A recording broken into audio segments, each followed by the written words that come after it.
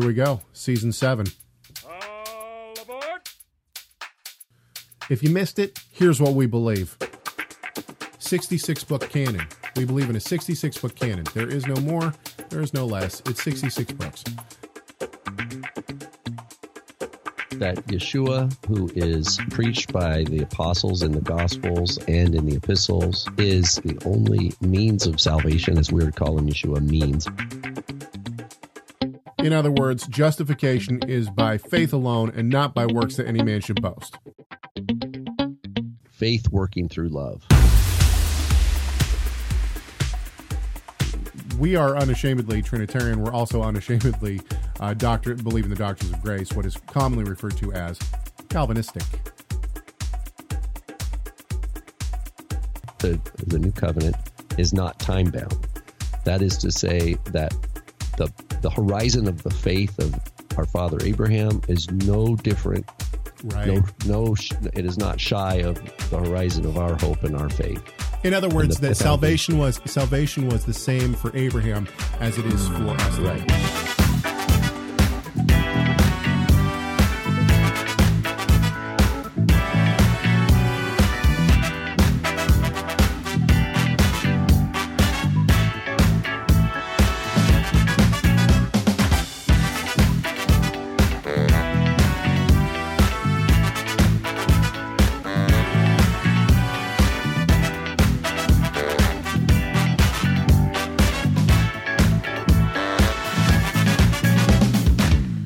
It is Wednesday, September 9th, 2020. This is Messiah Matters number 312. A very happy birthday to my wife and the love of my life. My name is Caleb Haig. And I'm sitting in my non-office using my non-desktop computer because my office is trashed right now. In a good way, for remodeling purposes. I'm Rob Van Hoff. That was too long. Thanks for the breakdown. Now that everybody's caught up to Rob's personal... Write a book. Okay, wait a minute. I want to talk about feelings. Okay. Let's talk about... Caleb and I... Wait, how do you feel about that? Caleb and I, we were just talking right before the show, after we prayed, about feelings and discerning the will of God. Right. And I was thinking, Caleb, about the verse, and I didn't say it because our show started, was Romans 12, when it talks about be transformed by the renewing of your mind, that, our worship of God, the logical worship of our God, if we're born anew in Yeshua, is the Shema, basically love God with all our heart, all our soul, all our strength. And that is a living sacrifice unto the Lord. And it's only after the renewal that we're able to discern what is good in God's eyes. Our soul does not just identify what is good on our own. Okay, but hang on just a sec. In other words, I can't just look out in the world and go, oh, that's good, that's bad, that's good, that's bad. Because my soul is carnal. Okay, but hang on. If that's the case, then I'm going to play devil's advocate here. Why is it that believers so often make wrong decisions? Well, what do you mean? Because are they following their feelings, you mean? Well, I don't know. I would need specific examples. If the Spirit of God enters and helps us to discern truth, then why is it that so many believers don't discern truth? Well, that's a good general question. I would have to look at like a specific situation. I could look at my own life. It says the wisdom is in a multitude of counsel. Wisdom is not lacking, right? Right. And the idea is that we need other people. Otherwise, we have blind spots. But there's a pecking order here. I agree with you completely, but there's a pecking order, and the pecking order goes like this: Bible, family, community. In other words, we go to the Bible first. And if the Bible somehow disagrees with or sets up a way that we do something, and we go against that, or we don't listen to the counsel that's in the Bible, then instantaneously the answer is no, we're on the wrong foot. That's number one. Number two is family. So for instance, if I'm, if my inclination is, I feel like God is telling me to move over and become a leader at your group in Spokane instead of staying here in Tacoma with my group. If my wife is like, I don't think so, I'm not feeling this, that's another inclination from the Holy Spirit. No, like your family's got to be on board. And then community. If you go to your community and your community says, no, this is not, your feelings are off here. And I think feelings would be the last ones. Obviously, if you don't want to do something and you really feel strongly about it, then the answer should be no. Possibly. However, there's been times when people, look at, who is it? Zwingli? Was it Zwingli? Zwingli, I think it was, who didn't want to be a preacher. Oh no, it was Knox. And he ran, they asked him to preach and he ran out of the church. He so didn't want to preach but he became like he's known as like the greatest Scottish preacher ever. So, sometimes obviously if our feelings are saying no, but God is saying yes, it will be known. Anyway. Yeah. Well, good intro there. Good intro on that one for sure. Let me bring hit the ground running. Yeah, hit the ground running. Let me bring up our summer producers. Thank you so much to our summer producers. I got to tell you, we have designed the fall quarter mugs, and actually somebody who saw them asked if they could be turned into a shirt instead. So I think what we're going to do is we're going to put them on mugs for the producers, and you might be able to choose whether or not you want the mug or the shirt. I don't know. It's hard to do shirts. That's the problem. Maybe we'll make shirts I don't know. We'll figure it out. But the point is that it's really good. Should we tease what it is? No, send them. People need to go to the link, don't they? Okay, but it's not up yet. So it's gonna. How did people? It's see gonna it? be in. Well, we got late in on our summer producers, so it'll be another week or so before we get fall producers. I just pulled it up. Yeah, it still has the masked. Yes, a very good one. We're going to keep going. This show might not be about politics, but we tease the politics with our cups and our shirts. That's for sure. All right, we got a couple of great things to talk about. It's been we weren't here last week. My family was in. Let's see here. My family was driving to Montana at this time last week. And so we had a interesting and great time in Montana. My son shot a gun for the first time. He's 7. He was freaking stoked. Nice. He's like a new man now. He is. All right. I want more. I want more of that. Yes. So that was good. Anyway. Okay. And then the week before we were here, but then the week before that we were off as well. So we've actually taken 2 weeks off in the summer. My apologies to our producers. Sorry about that. Let's go ahead and get everybody the call-ins. You can call us at 253-465-3205. It's not going to be a live number. That right there is just a message machine. But you can call it and tell us how much you love us, hate us, whatever. And yeah, go ahead and do that, 253-465-3205. Also, you can send us email, chag@torahresource.com. It's chag@torahresource.com. Before you do anything, all of our listeners right now, no matter what you're doing, whether you're listening on Spotify, whether you're listening on iTunes, whether you're listening, I don't care what you're listening on. I want you to stop, pause, go to YouTube, press the like button on this video, and then subscribe to our YouTube channel. You wouldn't believe how many people watch this show, but don't subscribe. If you really want to help our show, go subscribe. Subscribe to our YouTube channel. At Messiah Matters is our YouTube channel. So youtube.com/Messiah Matters. Like the video. Subscribe. Do it now. All right. I'm going to tell you to do that more times. I've been told by other people that one of the reasons that we're not getting the subscribers that we need is because we don't mention it enough. So done. Okay.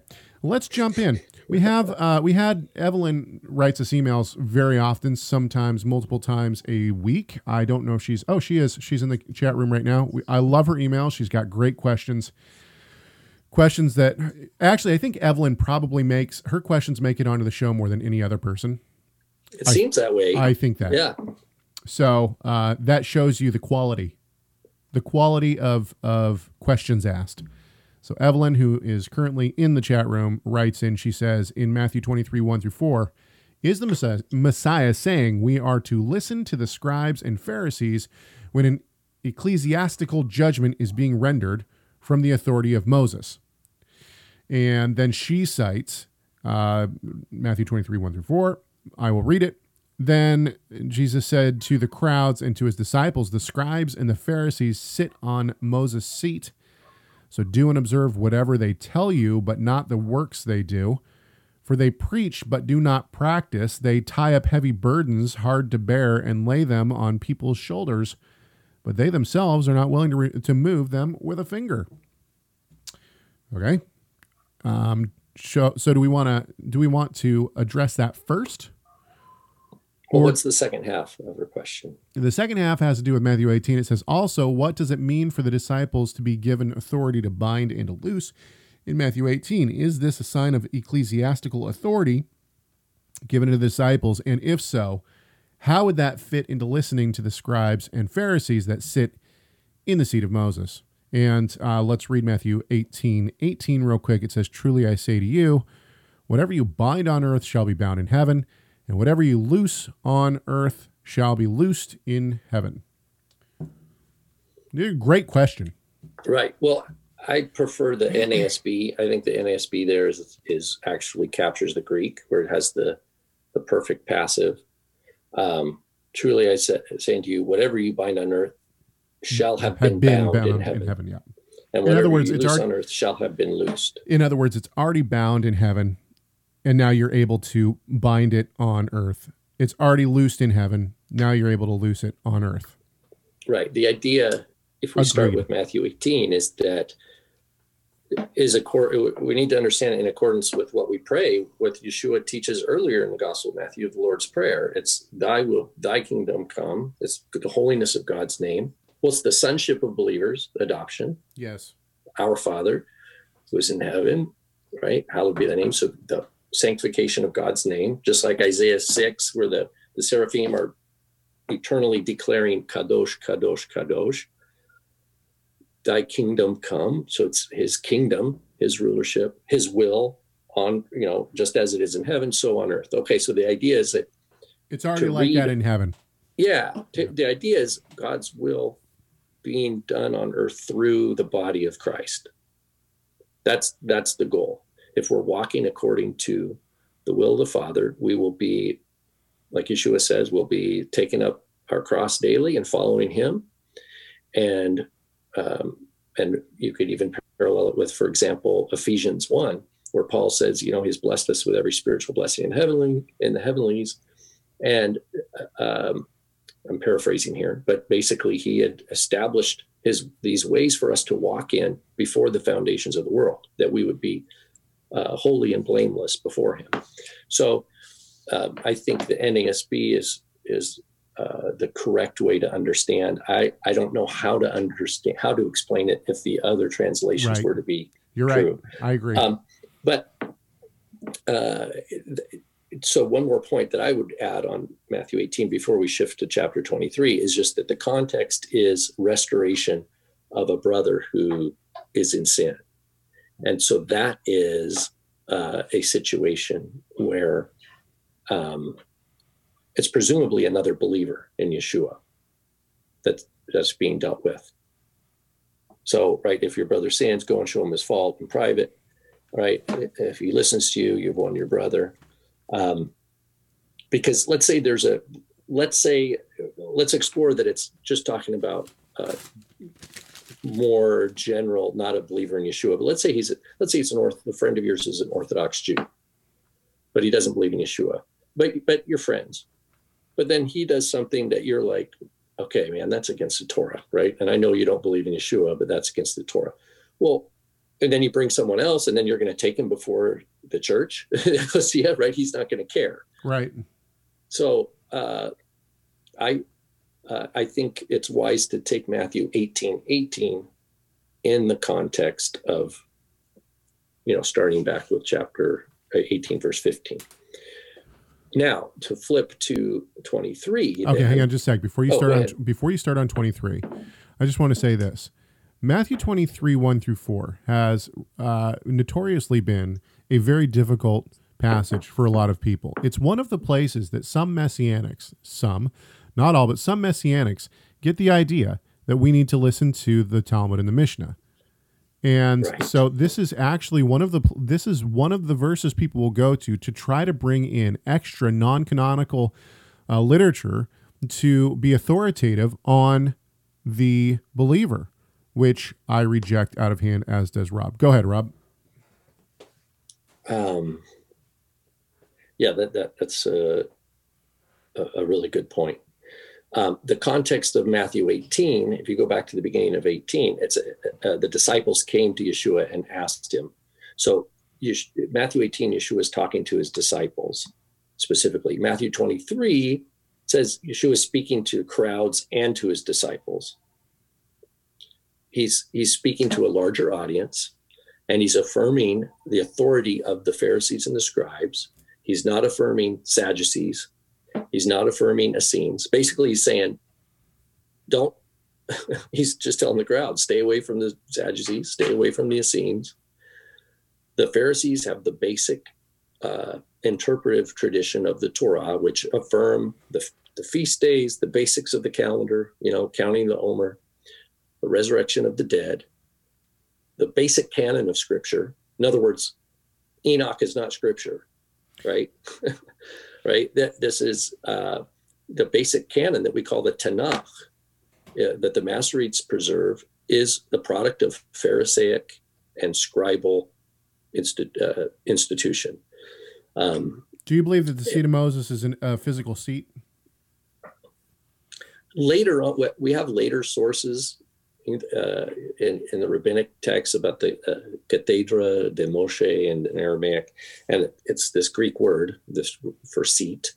And we do have a few synagogues, I think, early synagogues have some sort of special seat that was there, like the synagogue at Chorazin, for example. But that is post-destruction. So, but there was some sort of special seat up front, and some have said, "Oh, this is that seat of Moses." But we have to recognize we don't.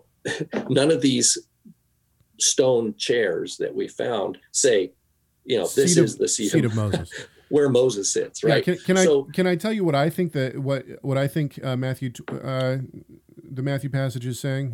Let's hear. What is it? Matthew 23, 1 through 4. I could never prove this. However, my thought is that the seat of Moses is a reference to reading the Torah itself. Yeah. No, I think that's the simplest. In other words, when you hear the Torah read by the scribes and the Pharisees in the synagogue, that's what you're supposed to keep.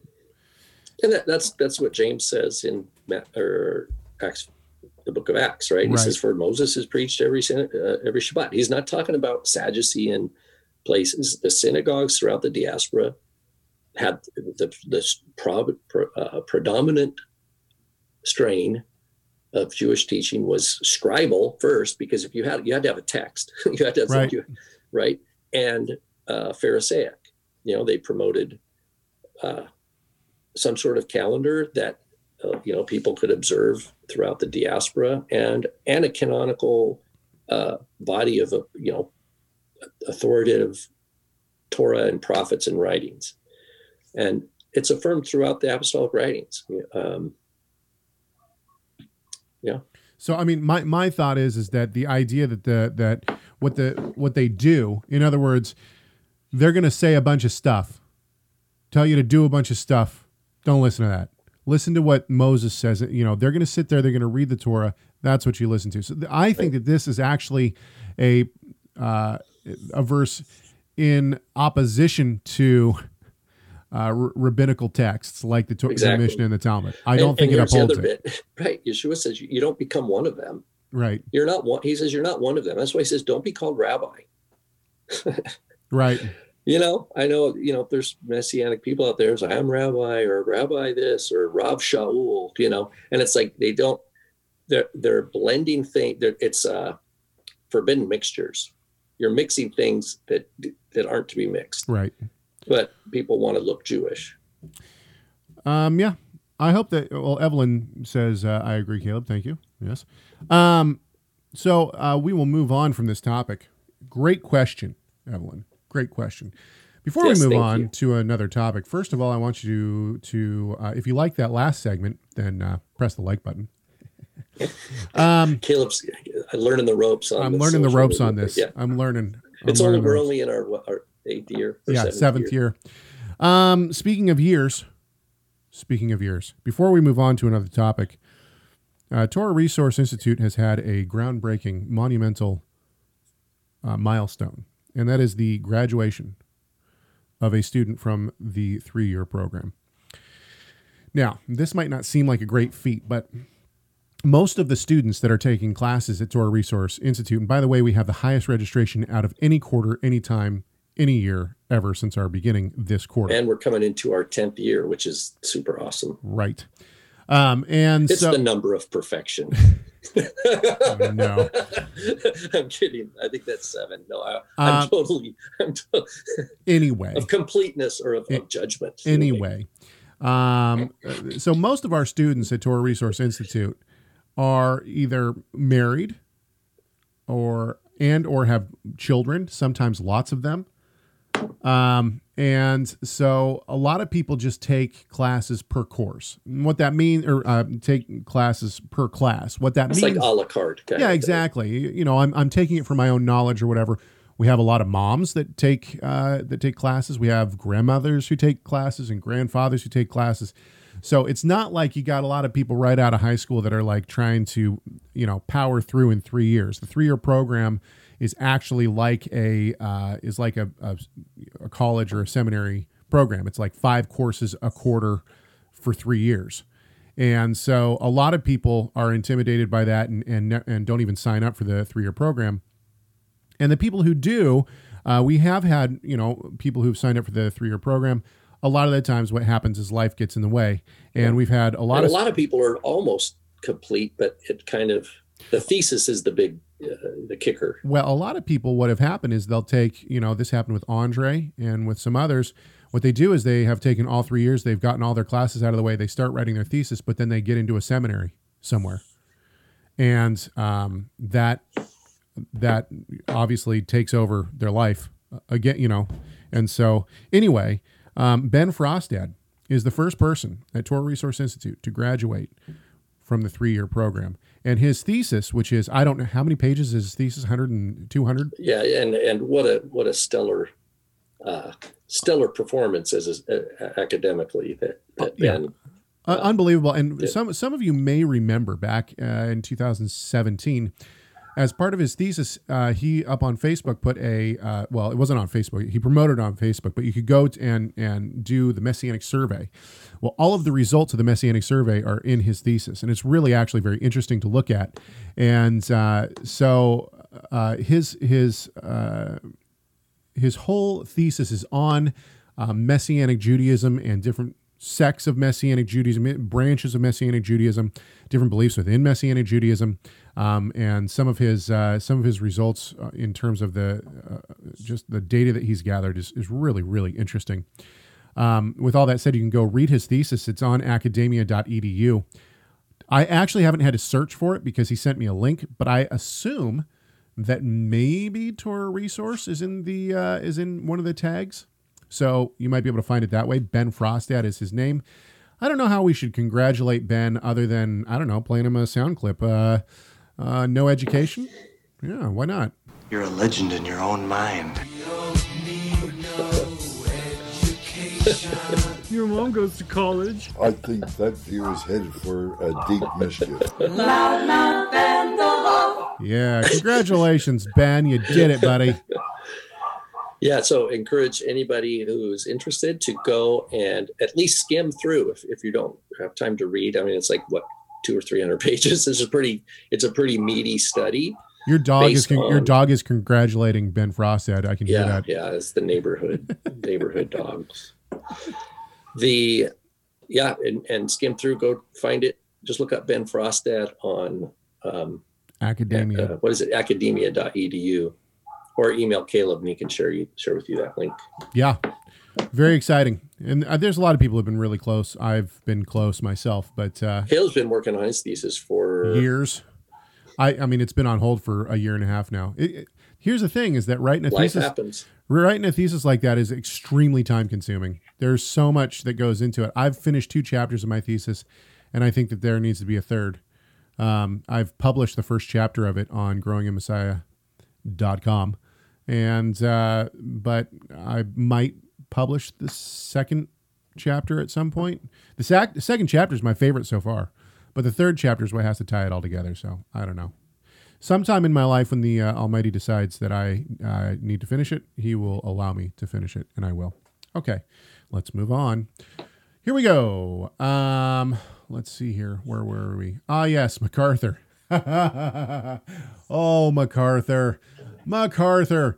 Here's the thing is that before we jump into this, I just want to say I like listening to John MacArthur. I think that he has been a faithful servant of the word for a long time. 50 years, I think he's been in ministry now. He's in his 80s. He's still preaching. It's still going strong. He looks like he's in his, he preaches like he's in his 50s. With that said, I certainly do not agree with MacArthur on everything. His treatment of the Sabbath and his commentary on Acts is egregious, in my opinion, and horribly off. Beyond that, he takes a stance on the Torah that I obviously disagree with.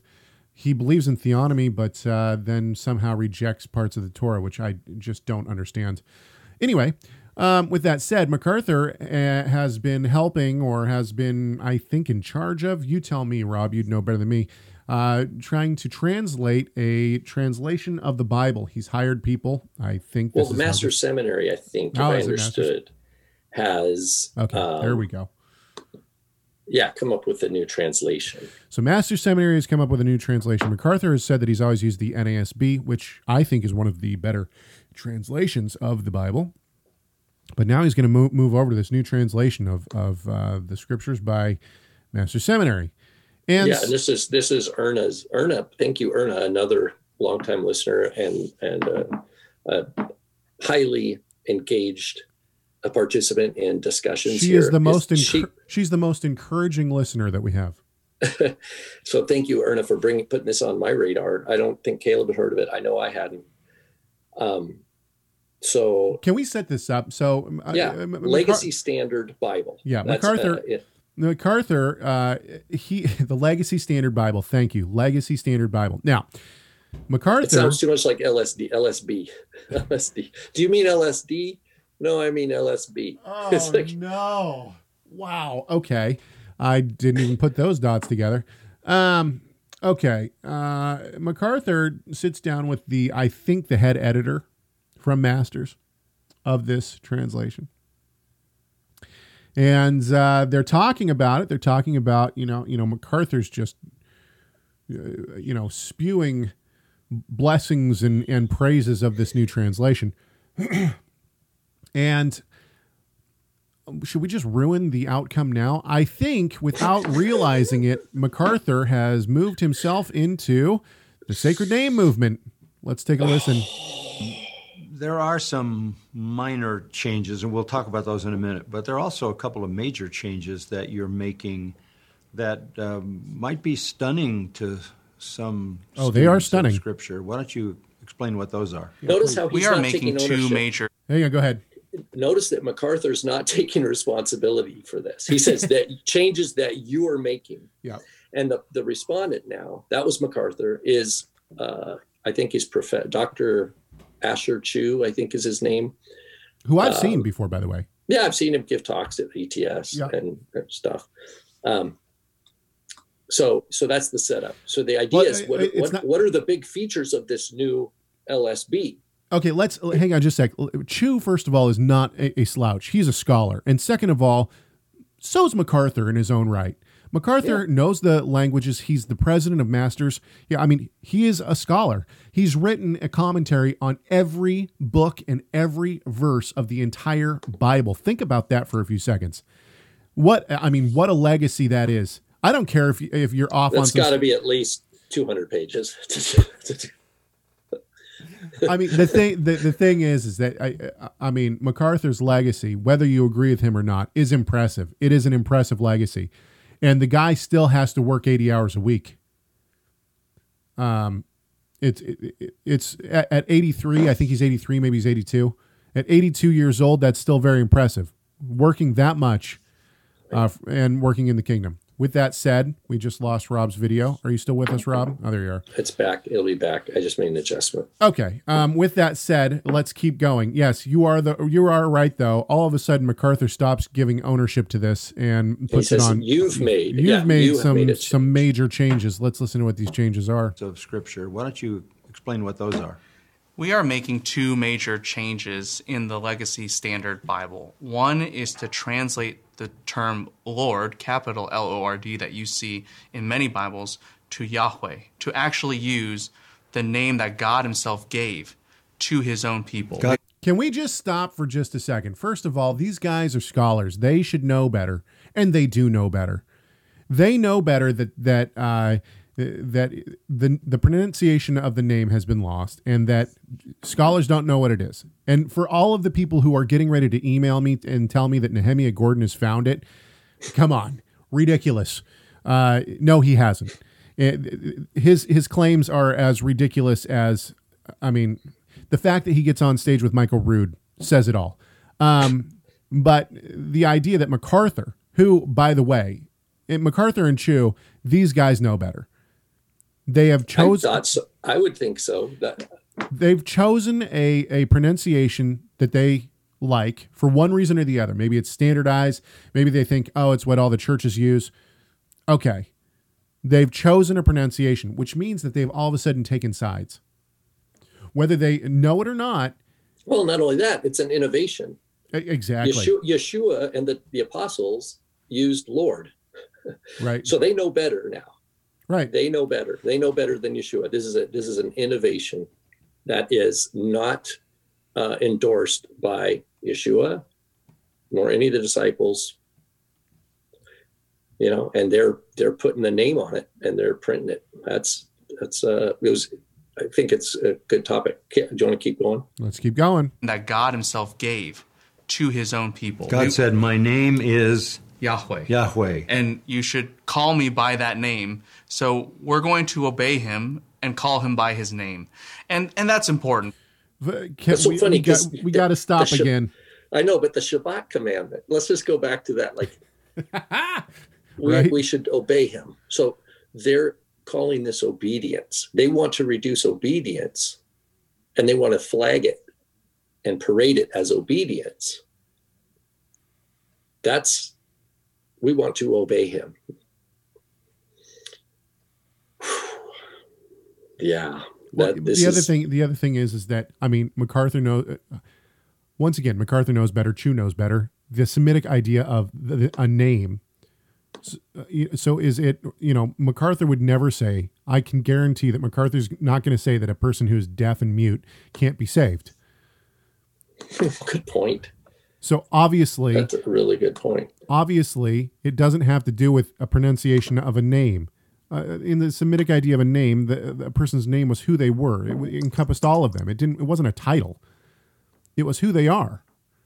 And this is why it usually expresses something about the person. And this is why Abraham's name was changed. Here's a good example. Exodus 33 says, Adonai said to Moses, I will also do this thing which you have spoken, for you have found favor in my sight, and I have known you by name. So the idea here is literally, it's I've known your name. I've known you, Bashem, which means your character. That it's not that it's not like God said, oh, his name's Moshe. Dude, I love the chat I got to room. remember that. I love Moshe. it. Yeah, I love the chat room. I love the chat room. Johnny says, like quoting as if he was MacArthur, but we don't want to stick to the prescribed diet because reasons. Because reasons. Or Shabbat, because reasons. Yeah, but, exactly. And this is the thing. So the name Yahweh, which actually, if that was a pronunciation, it would be Yahweh. The accent would be on the last syllable, just FYI. But they're like Yahweh. Evelyn, This is a recent this is an innovation. This is a new pronunciation that has only been a couple hundred years old. Evelyn says this. She says, "Are they going to put Yeshua in place of Jesus?" Oh, good question. We got 13 seconds left on this clip. Let's listen to the end of it. Because we understand that God is transcendent. He is glorious, but yet he is also personal. And when we observe him giving us his name and we observe his own people calling on his name, we understand that tension. Okay. So now. Well, that sounded like gobbledygook. Yeah. Well, it is. Anyway. What he's I shouldn't say that. What he's trying to highlight is that God's a personal God. I agree that God's a personal God, but you don't have to use a made up name to. And you know what? Let's just give credit where credit is due. Maybe they're right. Maybe the name is Yahweh. Probably not, but maybe it is. Maybe it's, it could be Jehovah. It could be a bunch of different things, but they have decided to choose one and say, this is it. And with no discussion on how they came to that pronunciation. Maybe, to be fair, maybe when they publish it, they'll have a little paragraph at the beginning. But my point is this goes right back to Matthew 23. The scribes and the Pharisees preserved, that's aside from the canon and aside from the doctrine of the resurrection of the dead and the eternal life for the just and condemnation for the wicked, etc. They used circumlocutions. The scribes and the Pharisees did. And to this day, that's older than the Mishnah. That's older than the Talmud. And the Yeshua and the apostles followed that. So I just think they're way off. They're way off, and it's unsound. The reasoning is completely unsound. Okay, well, we heard Chu talk about his reasoning, personal God, all those kind of things. Let's hear what MacArthur has to say. 47 seconds long. Now, if you had an original Hebrew Old Testament and the rabbis had given it to you, what would it have there where Yahweh appears? You would see what we call the Tetragrammaton, Yod, He, Vav, He, those 4 Hebrew letters of the Hebrew alphabet, and it would be in the text, so you could identify it. But you couldn't say it. According to Jewish tradition, yeah, you would replace it with the phrase Adonai. Yeah, you'd substitute the word Lord because the name was too holy to say. Okay, hang on just a sec. First of all, this is not only Jewish tradition. Look in any English Bible. Right? Well, yeah, they started out. He said we're going to translate it, or it used to say Lord. Yeah. Yeah, exactly. So it's not just English. It's not just Jewish tradition. This has been across the board of religions for a very long time. And by doing that, he's deflecting you or distracting you from actually looking at the Gospels and the apostolic writings, which consistently adhere to that tradition. And that tradition is authoritative. And unless you know better than Yeshua, or you know better than the apostles, then you should accept that tradition. Let's listen to the end of this. Yeshua says the servant is not above his master, right? The disciple's not above his teacher. And they're making this statement is that they know better than their teacher. Actually, Lois makes a great point. Jehovah is one it can't be. It would make the Vav do double duty. Yeah, you're right. Anyway, okay, let's listen to the end of this clip. 21 seconds. Substitute the word Lord because the name was too holy to say. That's right. So this is remarkable. We are not only saying it is not too holy to say, it is wrong not to say that name because that is God's name and he wants us to have that intimate name on our lips. And this is ultimately where MacArthur goes over into sacred name. This is sacred name. Yeah, this is sacred name. Sacred name. And yeah, so, he just said it's sacred. It's the sacred name. He just said that. So basically. We need to say it. We need to say the sacred name is basically what he said. And we're going to tell you what it is. I wonder if MacArthur realizes that he just stepped in. He's been around long enough to know the sacred name movement. The sacred name movement got started 40s. So maybe he's not. He's put too much trust in this young scholar Asher Chu. He's put way. No, I don't buy that for a second. No, here, dude, I don't think MacArthur came to this on his own. Oh, I don't either. But I don't. I think these Chu and the people that are putting this together came up with this idea, and they presented it to him, and he's just rolling over. I agree. I agree with you. But my point is that he knows better. He knows better than to accept this. And if he doesn't, I don't know. Well, he should. He should know. Okay, I'll accept that. MacArthur should know better. He could just be a weary and tired old man. I mean, he is in his 80s. I've said it several times. He's in his 80s, so maybe he's because of his consistent fortification against things such as the Shabbat and the food laws, things commanded by the Lord. His receptacle is not, he's not able to discern what is clear in this situation. That's my opinion. He doesn't have discernment on this front. He's got discernment on other fronts, but on this front, he lacks discernment, and therefore this idea creeps in. He starts promoting it. All right, I think it's foolish. I think it's totally. I was so disappointed. I was thinking this could be a Bible I could buy.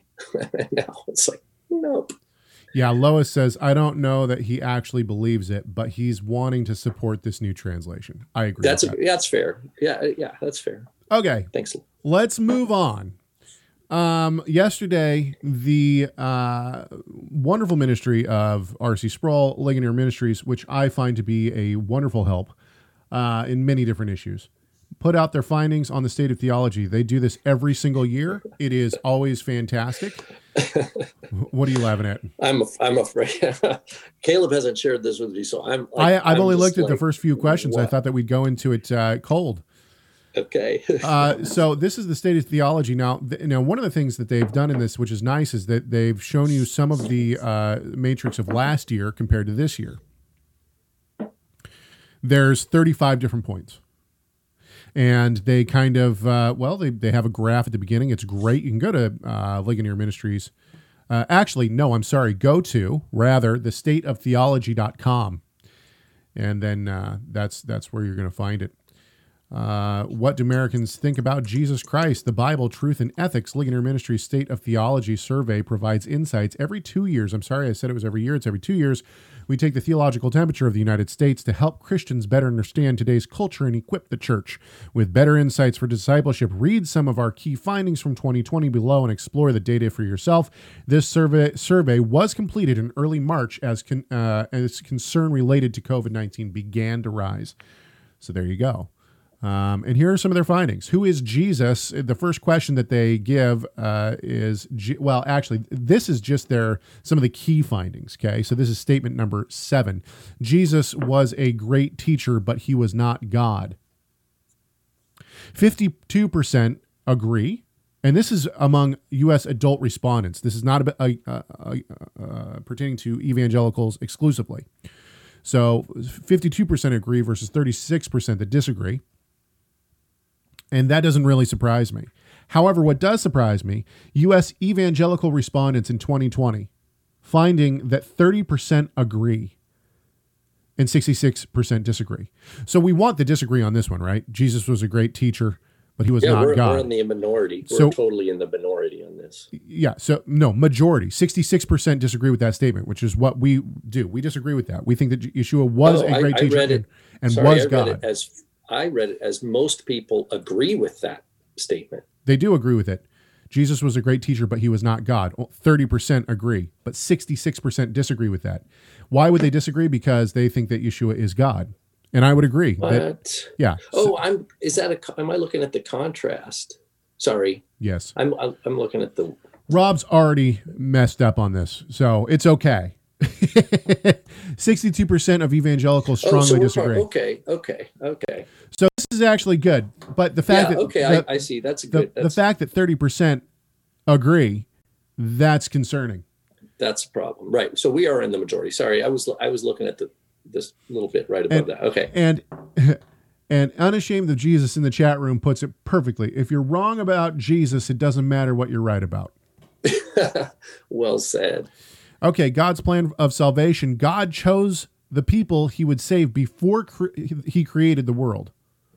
Now, among adult respondents, this is not evangelicals, 26% agree, 50% disagree.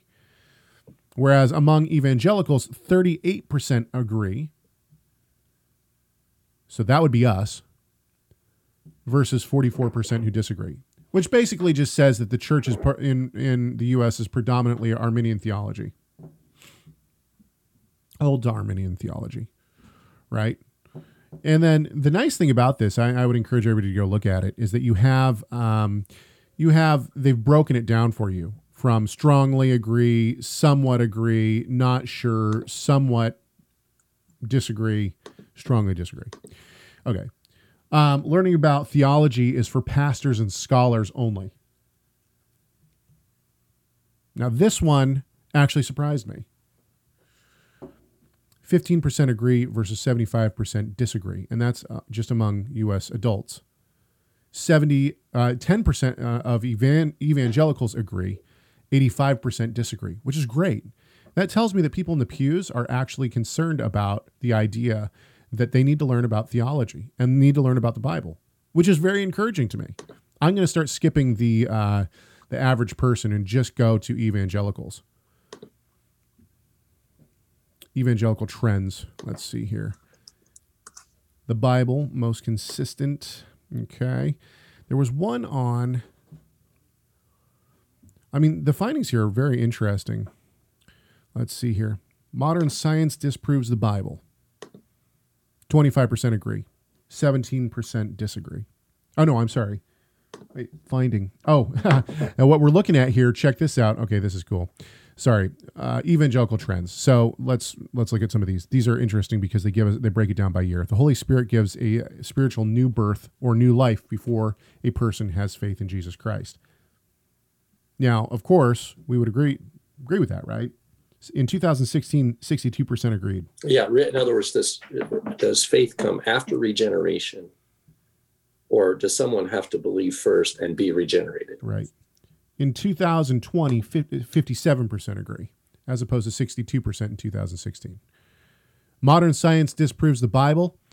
And this is actually good. In 2018, 25% agreed, and now in 2020, only 17% agree.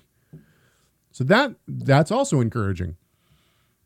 It tells me that there's been work that's been done among evangelicals to actually address some of the issues.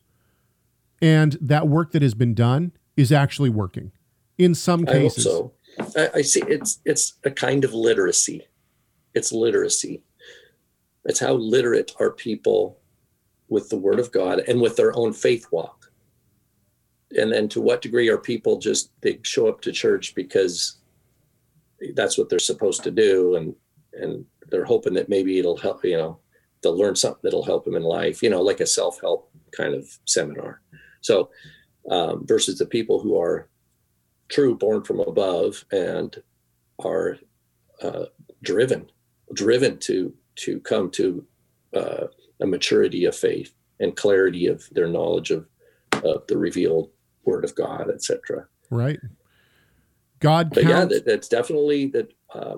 That sounds. I agree. It sounds like on these trends where you see an increase in coherence with, the doctrines of grace and the authority of Scripture. That I see that as a success. Praise God, success for the teaching efforts and those who have poured their lives into teaching ministries. People who are teaching apologetics ultimately. I think because apologetics, as Unashamed of Jesus in the chat room. Well, and that's a good point. Is that YouTube and social media is obviously being used to the degree isn't one contributor. Social media is one avenue through which this education is getting traction, and I like that. This is interesting, and I wonder which way this is going. Actually, the question is, or the statement is, God counts a person as righteous not because of one's works, but only because of one's faith in Jesus Christ. Now, in 2018, 91% agreed with that. In 2020, 84% agreed with that. Now, I think that's a really good thing that people agree with that, because that is the truth. We are counted as righteous only because of Jesus Christ and only because of the work that he did on the cross. Absolutely agree with that 100%. I wonder if the reason that that has gone down is because people are concerned about what we do. And I think that one of the places that the church has lacked is in talking about sanctification. In other words, there's this rely and relax. If you believe in Jesus Christ and you have faith, that's all you need to do. And that's not what the scriptures teach. That's why that MacArthur LSB is so disappointing, because they're making it, it's such a low voltage obedience, right? If to flag this as, well, he commanded it and we want to be obedient, and this is going to be shocking to many, but here's God's name. It's like, it's so low voltage of obedience, but yet they want to frame it as obedience, right? Which, like, they feel like they need to do something. Sadly, sanctification is something different, you know. This is where the church has failed, I think, in trying to explain to congregants that faith is, God gives us faith, but once a person has true faith, they love God and they conform to Christ. And I think that, and not across the board. I mean, MacArthur has himself, and we're talking about MacArthur a lot because of the clips that we played from him, but MacArthur himself has talked about, how we need to line up with the scriptures. But out of one side of his mouth, he says that, and out of the other side of his mouth, he says, you don't need to worry about the Sabbath, you don't need to worry about the festivals, you don't need to worry about the kosher laws. So there's a mixed message there, and it's a confusing one to people, I think. This is really encouraging. Statement number 3, God accepts the worship of all religions, including Christianity, Judaism, and Islam. In 2016, 48% agreed. In 2018, 51% agreed. However, in 2020, only 42% agreed. So it's actually going down from 2016. It went up a little bit, but now it's going down. In other words, people are saying, no, that's not true. What we need is Jesus Christ. What we need is Yeshua, the Messiah. And that's... Who says no one comes to the Father but by me. Exactly. And I think that's very encouraging. Gender identity is a matter of choice. In 2016, 32% agreed. In 2020, only 22% agreed. 10% have changed their mind. Also encouraging. Christians should be silent on issues of politics. Finding 16% agree. Anyway, I would encourage everyone to go and look at the findings here. I think, and you can see the one that we're reading is just a shortened list of kind of what they, what they think is the most important. However, you can find all of the survey, and it's really very interesting. So like I said, they have 35 questions, and maybe it's actually, hang on, let me click in one of these. Let's see if it's, so 35 questions. And I think it's worth every believer to go and look kind of why do I think that this is important? I think this is important because when we look at this, we understand some of the work that needs to be done. Yeah, and you can ask yourself, how do you fare on these questions? Right. Do you fit in with the minority or do you fit in with the majority? Not that one is better than the other necessarily. No, I mean on any given question. Right. Yeah. So, but the point for me, the point is that it shows where our theology needs to be preached to those around us. And that means not just in church. This means that when we go out and we talk to people on the street, when we're conversing with our non-believing friends and whatnot, we know some of the issues that are on people's minds. And I think that we know that in America right now just because of what's going on. Everyone's talking about COVID. Everyone's talking about Black Lives Matter. Everyone's talking about, Democrat versus Republican at this point because of the presidential election that's coming up. So in the U.S., we have all these issues that are bubbling over. I haven't had a conversation with anyone recently that hasn't involved the riots in Portland. It's something that everyone's thinking about. And not just because it's U.S. politics. I think that this plays into morality and what people think is right and wrong. And this is really where the lines are blurred between religion and politics. Because in my belief, you cannot have a belief of politics unless you first have a belief of religion. If a person's an atheist and they believe, and they give you their political standpoint, it's because it's coming from their religious standpoint, which is that there is no God. In other words, their religion always is going to play into it. And I think that that's one way that you can kind of get a pulse of a person's spiritual understanding, their religious understanding, is by hearing what they think about politics. Of course, we have always tried to stay away from politics on this show because there's other people who do it better than us. All right. It's been fun. We're going to have a show next week. And I want you all to go ahead and contact us and tell us what you want us to talk about. 253-465-3205. It's 253-465-3205. You can also email us, chegg@torahresource.com, chegg@torahresource.com.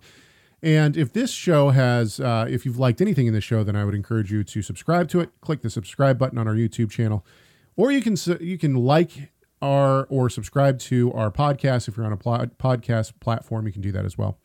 And we certainly do appreciate all of the support.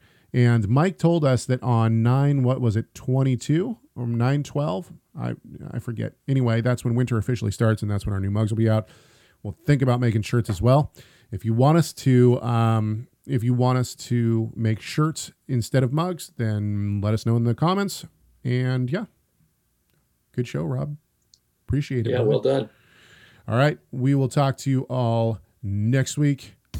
We hope that this conversation has glorified our great God and Savior, Yeshua the Messiah. Why? Well, because Messiah matters. Messiah matters.